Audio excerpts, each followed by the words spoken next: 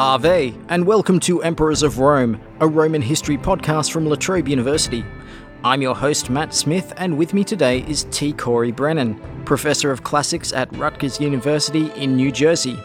This is episode CLVIII, Plotina. When Trajan came to the big city, he brought his provincial wife with him. Plotina stood on the steps of Domitian's palace and promised the people of Rome that she'd keep it real. And from what we can tell from our ancient sources, that's exactly what she did. Here's Corey Brennan. Trajan was from the Spanish province of Baetica, and his wife Pompeia Plotina was her full name, and was very likely from a town called Nemausus, which is modern Nîmes in Narbonese Gaul. This was a very big deal because it was a dramatic enhancement of the status of provincial elites that none had ever reached the Principate before, and so it was a turning point for imperial Rome. Also, on looking at the tail end, Plotina and Trajan had no children of their own, but they were very good at validating their own political rise and laying spectacular foundations for a new dynasty. And Plotina was very, very, very important for the rise of Hadrian himself. So when you say this is a change in how imperial elites come to power, this was the first outside of Italy? Precisely, to have a Spanish emperor, and it really is going to set the tone, of course, for the next few centuries of Roman history. But also, it's an interesting experiment just to see how two newcomers set about founding a dynasty. On the one hand, Plotina will have found a sort of quasi-institutional structure in place. Nerva did not have a wife, the emperor who adopted Trajan, sort of at gunpoint. There is titles that were already in existence and prerogatives already in existence. However, though, there was a lot of latitude as far as self-preservation was concerned. Also, one had to invent oneself and invent one's public image, because if you take a look at what Rome's empresses had been doing in the 7 decades since Livia, the wife of Augustus, had died, there wasn't very much positive to emulate. In fact, actually shows it's a sort of a compendium of all the things that could go desperately wrong. So when Trajan came to the purple then, he essentially stepped into Rome on the footsteps of Domitian, because I know that Nerva was there for a short amount of time, but Domitian had such a big impact on Rome and was there for quite a sizable chunk of time that he'd redefined what it meant to be an emperor. So when Trajan came into Rome and Plotina with him, what sort of impression were they trying to make? Well, one thing that's very interesting is the adoption of Trajan by Nerva. And one of the ways to sort of get an inkling that it wasn't the smoothest of or most natural of acts is the fact that there's no coin that commemorates it. Trajan, as a powerful military commander, was able to sort of force Nerva's hand. However, there's a source problem with Trajan and with Plotina, though there's lots of coins and there's a fair amount of material remains, most notably the Forum of Trajan in Rome. The only significant extended literary narrative that we have is Pliny's Panegyricus. There's no life of Suetonius. Suetonius conks out with Domitian, and the Historia Augusta, for all its failings, only picks up with Hadrian. In other words, it's a little hard to get past the public self-presentation. So really what we end up talking, or at least what I end up talking about, is not what was Plotina really like, but rather the public image that was shaped for her and that she shaped herself. Yeah, sorry, that was probably an important thing to outline at the front of the podcast, so I'm glad that you did that. So we do have an epitome of Dio, though, don't we? Which is a little kind of bit, because I've got a quote here that Plotina said when she entered the palace, which I assume was the palace of Domitian, which must have been quite a structure to see at the time. She turned around to face his stairway and the populace and said, "I enter here such a woman as I would fain to be when I depart." And she conducted herself during the entire reign in such a manner as to incur no censure. That's essentially the only source that we've got from a historical document, besides, as you said, the Panegyrius. The Dio is actually important because it's a summary of Dio. And however, the summarizer then says, well, that was in fact true. She conducted herself during the entire reign in such a manner as to incur no censure. But it's clearly political theater, and this was an announcement that she was to make, that she was going to mark a break, so to speak, with the types of empresses that Rome had seen before. This whole type of moderation and self-restraint, I think, really what we hear. Pliny in his panegyric, for instance, makes a very big deal about Plotina. Also his sister Marciana, because very, very important, Trajan's sister in his reign, for each refusing the title of Augusta. And the Senate had offered them, probably more than a few times, and they refused it because Trajan declined to be called father of the fatherland. In fact, actually, by the time the speech was delivered in the year 100, Trajan had accepted the title. However, though, they kept on refusing it for another 5 years, the latest by the year 105. Do you suspect that that is modesty or caution? Why do you think that they might be doing that? Basically, they have one eye toward the Emperor Augustus himself, who famously refused the title Pater Patriae, really, for 25 years, and then he accepted it and said it was the biggest deal of his life, and ends his political biography, the Res Gestae, with it. It was setting a tone. The thing that was also interesting about Plotina is to have paired Augusti, because you always had Marciana, the sister, at least for the first 14 years of Trajan's reign. Then Marciana dies in the year 112, and then something amazing happens. She's deified. However, Plotina was not left to be Augusta by herself immediately.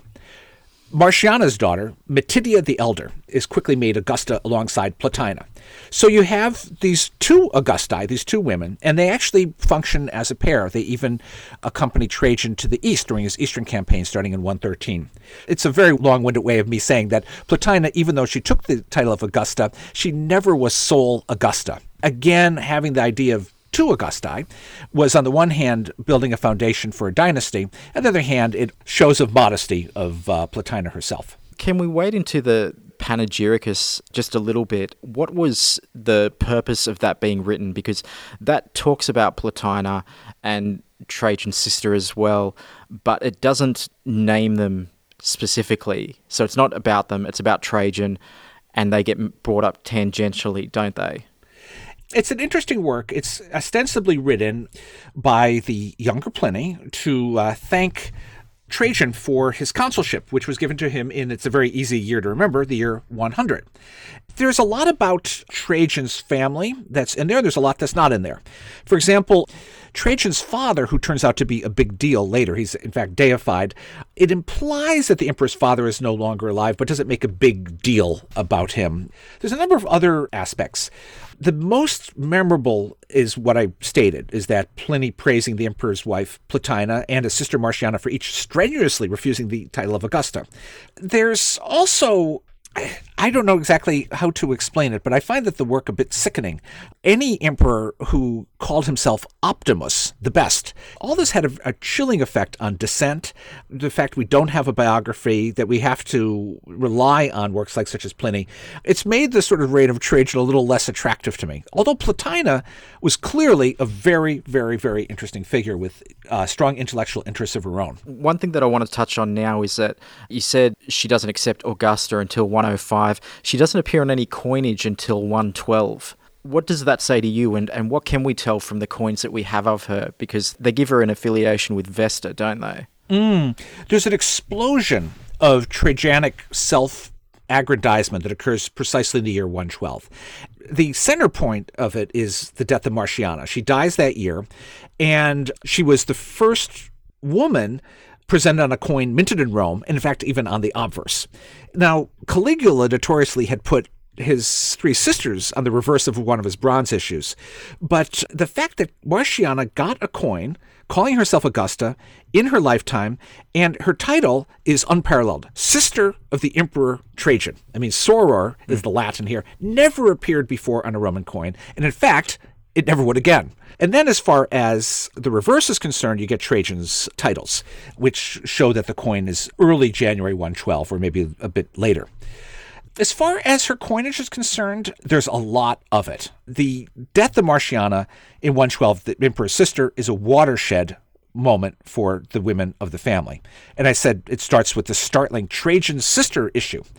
And then there's a lot of other stuff. Marciana, the very same day that she dies, is consecrated. She is deified. And the very same day, also, her daughter, Trajan's niece, Matidia, is named Augusta. Basically, we know the date of this, the 29th of August. Also, enormous public funeral for Marciana. Okay, so just keep all this in mind when we're talking about Plotina. Then, honors throughout the empire to the two women, especially in the east. Then, promotion of the new Augusta, Matidia. Then, there is also a new series of coins which basically creates this ridiculous aggrandizement of Trajan's father, Trajan Sr., who is also made a god. So in other words, Trajan is deifying people left and right in his own family in order to build a dynasty. When it comes to Plotina, the Greek East is just in general is usually the first place where you see sort of honors that take more than a few years, if ever, to trickle down in Rome. So already by 107, 108, they're the first times that you see the Greek provincial coinage that's calling Plotina Augusta. But it's not until 112, this enormous, enormous year, that Plotina finds a place in Rome's coinage. That's really interesting because you get Plotina on the obverse of the coins, and is usually identified as wife of the Emperor Trajan. There's a lot of different reverses. Lots of scenes that have not been seen before, lots of legends, some really sort of wild combinations, Trajan on the obverse, then the deified Nerva and Plotina on the reverse, et cetera, et cetera. But really, with all these, with Vesta or whoever it is, the cumulative message is family legitimacy, solidarity, continuity, integrity of the marriage, and concordia, the partnership between husband and wife, and all in the context of pushing Trajan himself. There's never a sense of rivalry between the women in Trajan's family, is there? I would have thought that if there was something horrible or notable that Dio would have mentioned it in his epitome, that it would have been picked up there. But it seems to be a kind of smooth sailing family. Yeah, I think that's fair to say. I mean, if anything, if there was any rivalries beneath the surface, we don't hear anything of it. And it seems that, I mean, Plotina, Matidia, and Trajan all operated as a unit, and they're traveling together in the east during Trajan's Parthian campaign of 113 to 117. So you're absolutely right. And if there was any fissures, so to speak, we're going to see at any place, has to do with the death of Trajan and the adoption of Hadrian right around the same time, a bit suspiciously. If anything, Hadrian, he was very fond of Plotina, and he was even more fond of Matidia. So that triad sort of continues into the next imperial reign. So if you could just introduce Hadrian a bit so that we can get a sense of who he is and how we are told that Plotina figures into him becoming the emperor, because there's a suggestion that she had more than a little to do with that, and also with Hadrian marrying Sabina. Yeah, this is the one thing which our sources are pretty unanimous on, that Hadrian owed everything to Plotina. First of all, the link between Trajan and Hadrian, they're both from Baetica. They're both from the same town in Baetica, Italica. And the link actually is Sabina, because Sabina was a grandniece of Trajan. She was a daughter of Matidia the Elder. Not long after Trajan comes to power, which is the year 98, Sabina marries Hadrian. Again, the source is a pretty dicey one, but there's a late 2nd, early 3rd century CE biographer, who we don't really have except in quotation, Marius Maximus, or paraphrase, who says that Trajan was against the marriage, but Plotina prevailed, and so Sabina and Hadrian married. So Plotina, if this is true, that she was backing the marriage, was surely looking ahead at the next generation.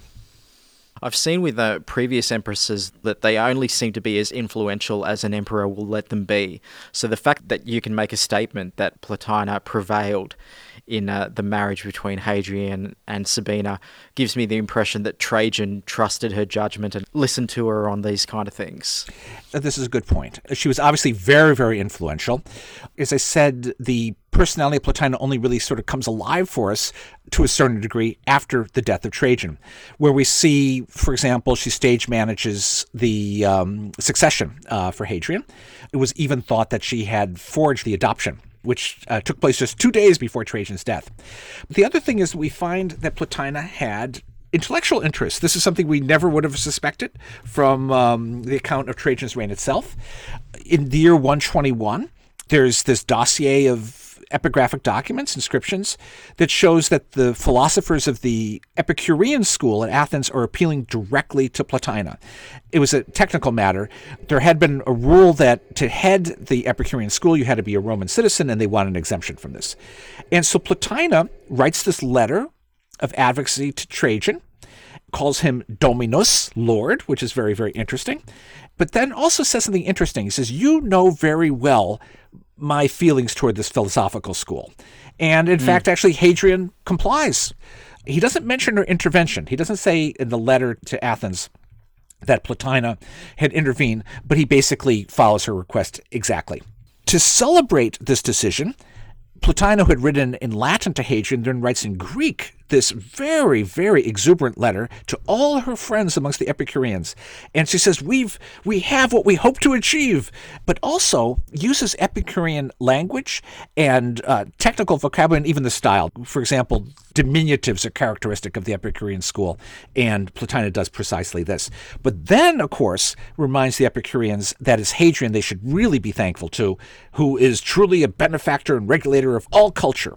He is also an exceptional master and a good son to me. They took the adoption very, very seriously. I mean, it's very, very clear that they had a special bond. I mean, certainly intellectually, I'd say politically, of course, and spiritually as well. Unfortunately, Plotina dies not too far into Hadrian's principate, is duly consecrated, though there's no coin to celebrate it, which is actually a bit odd.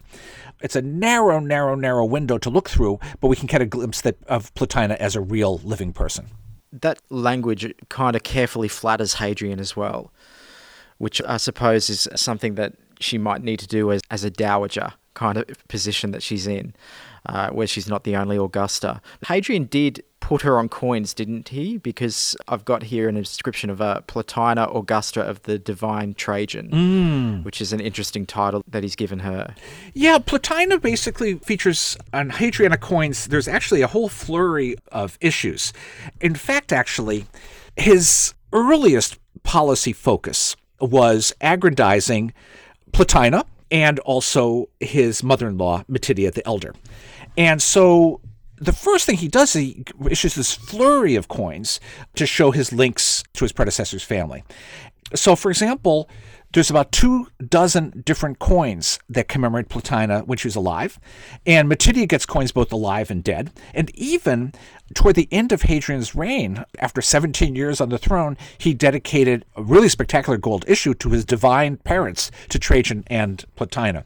So this was crucial to Hadrian's self-representation, that very, very, very strong continuity with the reign of Trajan, and he made an enormous show of devotion to Plotina.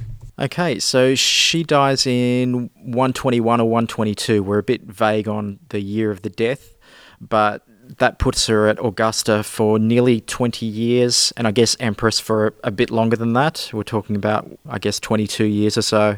Yeah, she was in the public eye for quite some time. And again, you're absolutely right. We don't know the exact date of her death, maybe even as late as early 123, but at any rate, Hadrian was on the road. I mean, Hadrian is famous for his travels, and he was either in Gaul or he was in Spain.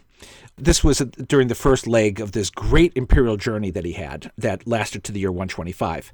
And again, Dio Cassius, who's very interested in Plotina, makes a big deal. He says that Hadrian was so upset at this, he was in mourning, that he wore black for 9 days. I looked up to see what was the normal amount of time that one would wear black clothes in mourning in Rome, and it was, in fact, 9 days. So, in fact, that was perhaps expected. But it was maybe unusual if an emperor's on campaign with his military that he's wearing black in mourning. Maybe that's the meaning of it. Okay. Here's the bit. He built a temple to her, this is what all Dio Cassius, and also composed some hymns in her memory. We're told also by another source, Historia Augusta, that Hadrian put up an enormous basilica at her birthplace, which is in Nîmes, and also gave her a funeral oration, maybe not until he got back to Rome in 125. And there's only one line that has remained of this funeral oration that we have. Though she asked much of me, she was never refused anything. And then Dio says, here's the explication of that. the types of things she asked me of were not a burden to me, and on the other hand, were not so serious that they allowed any reason for me to turn her down. And where we can check the one instance, the Epicureans in Athens, this is absolutely confirmed. Oddly, we don't know much about her deification other than the fact it happened. We don't have the date. We don't have a coin issue for it. And in fact, the first hint of it comes from that late coin issue that I mentioned, the coin issued to his divine parents, Trajan and Plotina. And I guess buried in Trajan's column? Precisely. Making her the only empress to be buried within the walls of Rome, I guess, if you want to look at it that way. Good point. Yes, I hadn't thought of it that way. Yeah, okay. That's probably all that we can say about her, other than she fulfilled what she said to the people of Rome she was going to do when she went in there, left without creating a commotion. Yeah, and amazingly, the last thing I'll say is that considering the nature, the tenor of our ancient sources, it's a bit remarkable that other than the bit about engineering Hadrian's succession, and which is not necessarily condemnation, but basically showing how crafty she was in doing so, she does essentially escape deep criticism in our ancient sources. That was T. Corey Brennan, Professor of Classics at Rutgers University, and you have been listening to Emperors of Rome.